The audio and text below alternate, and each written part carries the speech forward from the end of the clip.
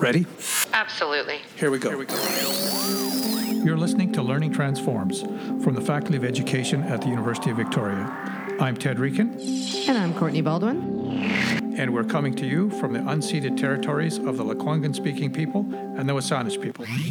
Welcome to the show. So, Ted, what are we talking about today? Well, today, Courtney, we're really lucky to have with us Dr. Onawa McIver, who is an associate professor in the Department of Indigenous Education in the Faculty of Education. And Onawa has, for a number of years now, been carving out a considerable swath of territory as an expert in language revitalization, specifically Indigenous language revitalization, and has recently received a large federally funded research grant for a national study on language revitalization. So, Onawa, maybe you can tell us a little bit about that. Welcome, first of all, but sort of share with us what you've been up to lately. Tanse, thank you so much for having me. Yes, I'm happy to tell you about the grant and the project. So the grant is that we've been gifted the name Nutalnuch, which is a Sinchothan word from this territory, one of the languages spoken in this territory, and one of the partners that we have on the grant, the Wasanich people. And the word translates to one mind, one people. And that word was chosen when we described the nature of the kind of work that we were doing. Dr. Peter Jacobs is my research partner from Simon Fraser University. And when we described our work to the elders in the local community, they helped us to find that word in their language to talk about the work of language revitalization, even though it's necessarily specific to every community and every language group. There's also similarities, and there's parts of the world of working in language revitalization that's about sharing across different languages and helping us to understand across different languages how to do the work better. So the grant, started in 2017, and we have 9 national partners. It's the first ever national research project in Canada focused on language revitalization. So there have been other large research grants, other partnership grants, but those have been regionally or provincially focused, including British Columbia. So this is the first time that there's been a national in scope project. So, and again, just to clarify, because we use the nation in different ways. When you say national partners, I presume you mean people at other universities across the country, but then there's other First Nations that you would be partnering with as well. So does that 9 include those, or if you go the full scope? Yeah, so the 9 partners are actually all First Nations partners. Okay. And so we have other people affiliated with the grant, like my research partner, Dr. Peter Jacobs, and there's other co-investigators here at this university and other universities. But the 9 partners are Indigenous communities or Indigenous organizations. So Mi'kmaq is the farthest east in Nova Scotia. The Dehcho First Nation in Northwest Territory is the farthest north. And then we have several communities in British Columbia, and then one of the organizations is First Peoples Cultural Council, which is the provincial organization in British Columbia that oversees all of the language funding for Indigenous language revitalization, and some communities in between, Mohawk communities in Ontario and Quebec, etc. And so for people who are listening to this, I guess a question would be, what is the benefit of having a nationwide project like this? Because you've mentioned that they were regional or provincial, but I guess from people who don't know, right, what would be the benefit? Because for people, a lot of us do realize now as, people who have settled on this land, that there are many different nations, there are many different tribes, there are many different languages spoken. So I guess that would be a natural question is what are we looking for in a national one that we wouldn't necessarily already know from provincial or regional? Yeah, that's a really good question. So, as I said before, language work necessarily happens in language communities and on the land and in the territory where that language lives and where that language originally came from, although there's increasing movement across Canada. So, we also have to pay attention to urban language learning and migration across Canada and where Indigenous people are living. And so, there's a big shift in our field also to technology and technological ways of accessing language learning. And there's a whole kind of subfield within our field that relates to that. But to your question about why would it matter to have this national grant, or why does it matter to, kind of connect across different communities?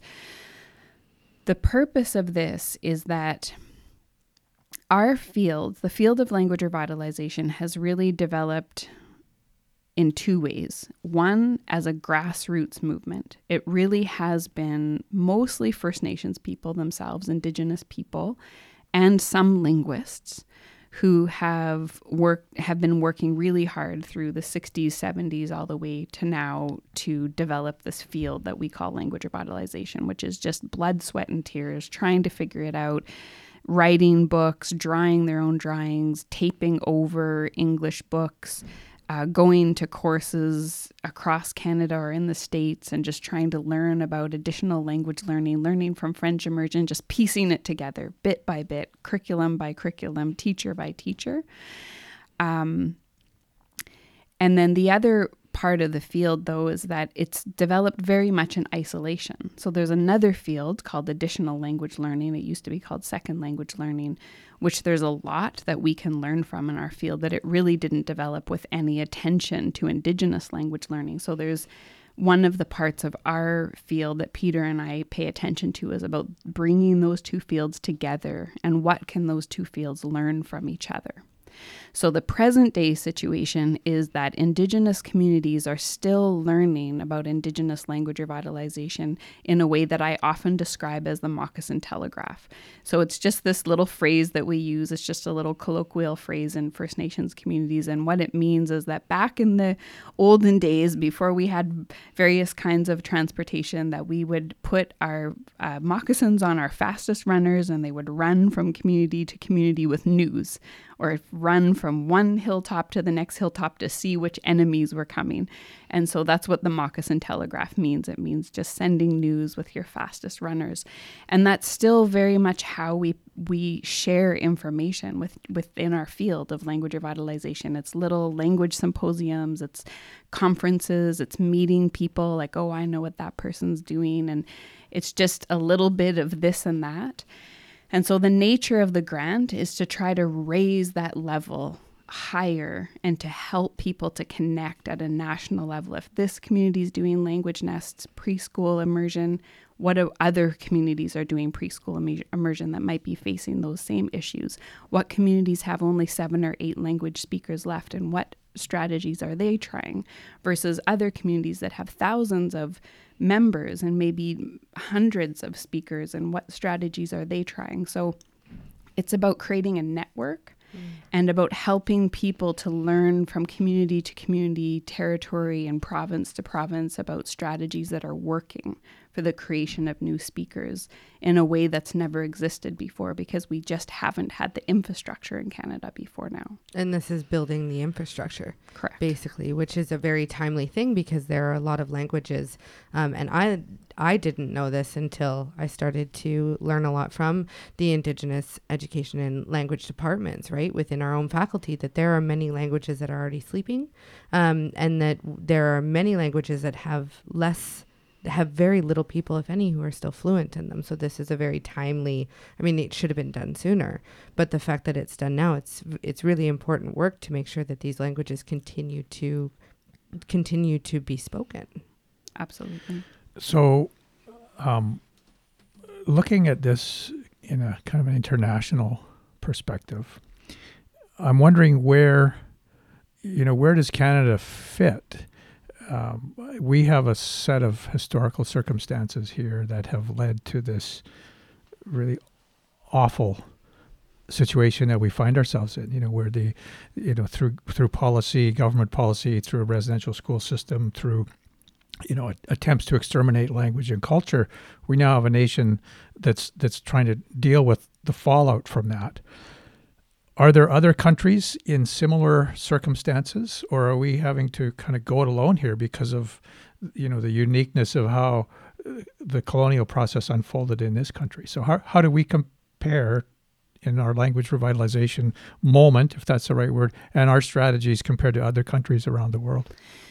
Yeah, it's an interesting phenomena to think about. So, as you've pointed to, there's many other places in the world who have experienced colonization and have experienced colonization in a similar way to how Canada has experienced. So there's a couple of places, New Zealand, Australia, America, Hawaii, and Alaska as two specific parts of the United States that have sort of affected in a really specific way. That those are the places that you often hear people compare Canada to, that those places are kind of often connected when we theorize or we create conferences or we sort of compare colonization experiences. And that's true, and there are some similarities there. However, there's some really big differences in regards to language. So first of all, the Maoris in New Zealand and the Hawaiians in Hawaii are the two places that people look to most often for successes. So they say these are two places that took their languages from near sleeping to almost complete restoration. They have multi-generational speakers, families speaking, they have immersion schools, they have immersion all the way to university level, they have prolific radio, television, print material. So huge successes in both of those places. But there's absolutely no way to compare the Canadian situation to those two places because those are isolated by water, they're islands, they're almost monolingual indigenous languages. There's a little bit of variation in terms of dialect. So Australia is a closer match in terms of the number of languages and land mass. So when you think about geographic span, but Australia, unfortunately, is even farther behind Canada in terms of their journey to reconciliation, in terms of their treatment of Indigenous people and the relationship between the settler society and Indigenous people. And so, unfortunately, there's not as much for us to learn. There's some good work happening there, and we do have connections to that country, but it's not the place that we look to primarily for learning. The United States is probably our closest comparator, so we do a lot of collaborative work with the United States, the mainland United States. But there's other places in the world, and I think that are more similar, in fact, in region to Canada that have many, many languages, different parts of Africa, different parts of Southeast Asia, that have that kind of language diversity that governments are grappling with. And that's what I meant about the merging of our field with other fields and what can we learn from those other places. And we're just at the cusp of that. Our field is just growing out of our kind of incubation period in Canada to be able to make those international connections. And I think in the next 10 to 15 years, we'll start to see some of the fruits of that labor. Mm-hmm. When you're doing the work of revitalization, is there any attention that you pay to the history behind it? Like, why are we in this place in the first place? Why are we dealing with this? And the answer writ large is that as we understand what happened to Indigenous peoples through the process of colonization, there is this, for lack of a better word, this trauma that was inflicted on those communities. And how much of the work of revitalization has to deal with that trauma first and foremost before the communities can take up the work of revitalizing? Yeah, so there is a part to our grant that attends to that. And so we have kind of a 5-part foci to the research platform of the grant. And one part of the grant attends to the connections between language, health, and well-being. We've done some of that work already and done some publishing about that, but there's more work to do. So it's definitely an understudied area of our field. It's a part of our field that's more anecdotal in nature. It's a part of our field that people talk about all the time. So we kind of know about it, but there hasn't been a lot of empirical study or a lot of attentiveness in a research capacity. So the kinds of things that people are focusing on. So one of the studies that we did, we interviewed mentor apprentice pairs. So mentors teaching the language, apprentices learning the language.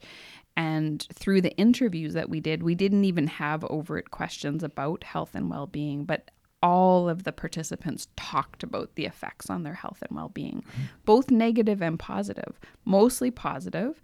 But some of the negative effects were things like the apprentices would talk about going to school full-time, working full-time, and being a full-time apprentice and raising a family, and and how they had to give up their leisure time and how their body was being affected by that. And so there were some negative effects to language learning about this kind of triple, quadruple burden. But mostly it was the positive effects of returning to themselves, stronger connections with community, rebuilding connections intergenerationally with the other members of their community. And then for the mentors, they would talk about feeling worth, feeling like the knowledge that they had worth, being called upon to contribute in their community, having a reason to get up in the morning and somewhere to go and a young person to spend time with. So there was many, many positive health-related outcomes that were surprising to us. And then with the new grant, some of the areas of focus that our partners want to look at are something that people talk about with trauma is with latent speakers. So latent speakers are speakers who used to know the language or were fluent or proficient at one time in their life, but maybe lost that ability along the way, usually through residential school, but it could be other forces of colonization that have sort of suppressed the language in their life. But are there any mechanisms that can be put into place to assist people to work through that trauma, to unlock the language within them? Because communities are recognizing that there's a whole sector within their community of untapped potential, and that those members of their community are far easier to reach to move from the place they're in to full proficiency than building a new speaker from scratch. And so that's an area that some of our research partners are very interested in focusing on over the next 5-6 years together. Yeah, I think, for those of us, like for me, I'm an English speaker. That's been my language. That was where it was the whole time that I was growing up. But sometimes we forget that language is connected to culture, which is connected to the history, right? So, for people like me, you have to make sure that, especially, and I'm thinking for our listeners who are listening to this, language, everything is so intersectional, I think, in our current day and age. And so when we're talking about people learning about language, you have to look at everything that's around that, right? And why that language, people don't speak that language, and the effects of colonialism, both past tense and present, because this is not something that happened. This is something that continues to happen now. And so, the work that's being done with language revitalization is part of that, right? I think for a lot of people, and it means that you also have to look at, like, I couldn't imagine not being able to have my original language that kept me close to my culture because it's locked down underneath all of this trauma. And the only way to dig down through it is to really learn to process and heal from that. So it's not, when I think about language, I think about learning it in university, and I tried to learn Spanish and it was terrible. And I'm good at a lot of things, but language is not one of them. And I don't have that emotional connection, right? Because the language that I speak, I know it's part of my culture, but that's not what this is. This is much deeper and runs a lot more deeper than that, and is combined with so much more. And so I think for the listeners who are like me, that's an important aspect that we have to remember. For people who are trying to be allies, is it is language, and the way that we see language is more is less how do I want to say this? The way that we see language, we see it almost without feeling or without emotion or without connection. And that's not what I'm hearing about what this project is. It's very holistic. I think part of what you're describing too is not uncommon in what I would describe a monolingual environment. And even though we have technically a bilingual country, in actuality, it's quite a monolingual country with regions of bilingualism. So bilingualism lives regionally very strongly. I mean, there's parts of Canada that you go and you know that this is a bilingual country, and people will fiercely enforce that in your sphere, yes. Right? Particularly in Ottawa and in Quebec.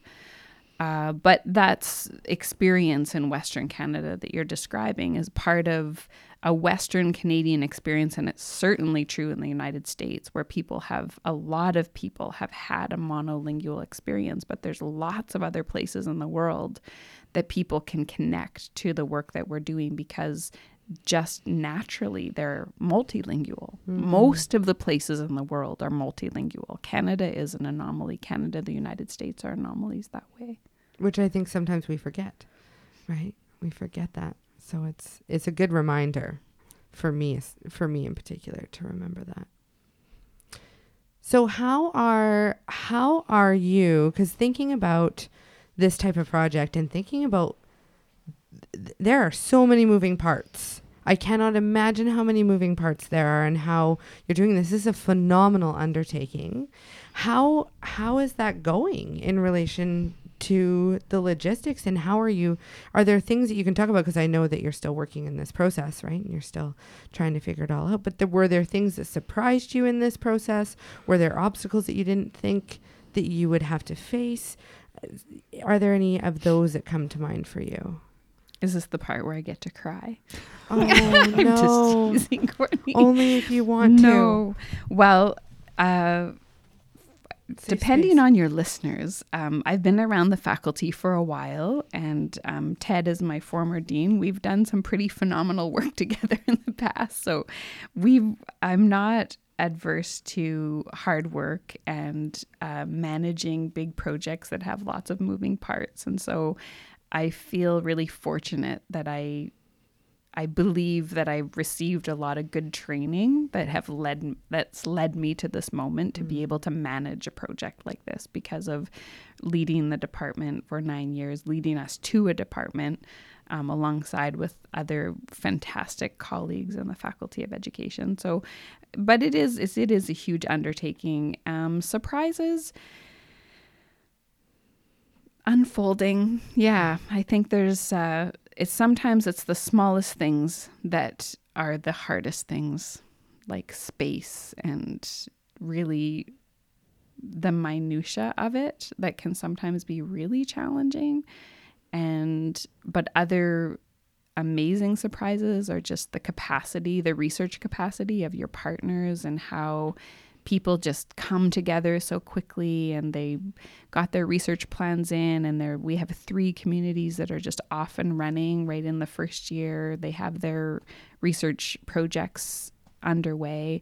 We have quite a few of our former graduates involved in our research as well. So they're graduates of our Masters of Indigenous Language Revitalization. And so some of them are our former supervisees. And so it's kind of lovely to be with these people that we've worked with and spent so much time with, and now they're our colleagues and our friends, and we're getting to continue to work kind of shoulder to shoulder with them. It's a real privilege to work and be trusted. You know, you can feel like things must have gone okay if here you are on the other side and now you're partnering as, as research partners. And so quite a few of our partners are connected through that program that we have, our graduate program and former students. That's fantastic. Mm-hmm. And this, correct me if I'm wrong, this is funded through SSHRC? Yes. Okay. Yes. And is it still a case that SSHRC does not provide funding for teaching release Correct. as part of the grant? That's correct. So that means that you're doing the administration of the grant and the research without any release from your other duties as a faculty member. Yeah, so SSHRC takes this stance, which some of the listeners would know that we all have 40% of our jobs, most of the kind of jobs that we're in, Ted and I, 40% of our jobs is for research. And so they take the stance that they're giving you this money to do that part of your job. And that if your university determines that this job is bigger than that, then it's up to your university to kind of renegotiate your role. And so I have been supported by our dean and by the Office of Research Services to be released from some teaching, because it is such a massive project. And so I feel really well supported by our faculty for that. That's great. Yeah. Yeah. Well, that's good to hear. Yes. That's good to hear. Yeah. A shout out to our faculty for doing that, because Absolutely. Yeah. that is way more than 40% of your time would be Yeah, spent it's a doing big that. job, and it's new. I think this type of grant, the partnership grant, if I'm not mistaken, I think it's the first time that we've had one in our faculty, and so it's a big undertaking. We have our dean isn't new to us, but in our AO, but they've learned alongside with us, and really we're all learning together, and we feel really well supported. So in this really important work that you're doing, what's your big aim and hope? Yeah, so one main thing, and then one secondary aim, I think, that supports the main thing, but will have an outcome of its own. So the main outcome and focus of this research is the creation of new speakers, new Indigenous language speakers in Canada. And there's a particular focus on adult learning in this grant. And some people think that's a little strange, and they think, oh, well, you do not like children or something, or don't you know that children are excellent language learners? And I'd have to take more time to explain kind of the science behind that, but the simple way of putting it is that we've come to understand, Peter and I and our other research partners over the years, is that we're just at this moment with language revitalization that if we don't create a whole new generation of adult speakers who are the parents of the next generation, who are the teachers in the preschool, the teachers in the K-12, the curriculum developers, the grant writers, the principals, that we're going to lose our languages if we don't quickly develop a whole army and a whole generation of adult speakers right now who can then pass the language on to the next generation of children. That a focus on children alone has not gotten us where we need to be. The secondary aim of the grant is about building better neighbors, building good neighbors. And so there's a real overt focus in the grant, and you might have seen some of my work recently with CC UNESCO around educating Canadians about Indigenous languages and about the hope and about successes that Indigenous languages that we're having with Indigenous languages, and bringing people along on the journey and saying, come join us, come learn our languages with us, learn a greeting, learn the name of your town. This is your heritage too, and we want everybody to care. We want to build better allies and better neighbors to our languages. And we hope that in turn will create more speakers, both Indigenous and non-Indigenous speakers over time.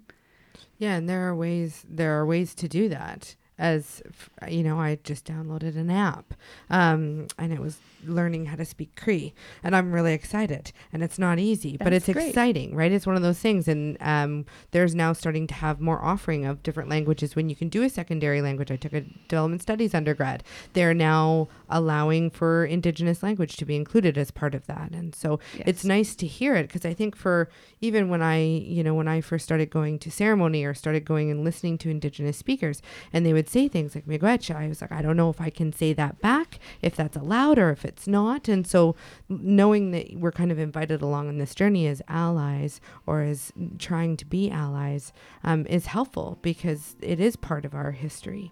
And it would be nice to be able to be a part of that, right? So it's very exciting. Wow. Thank you.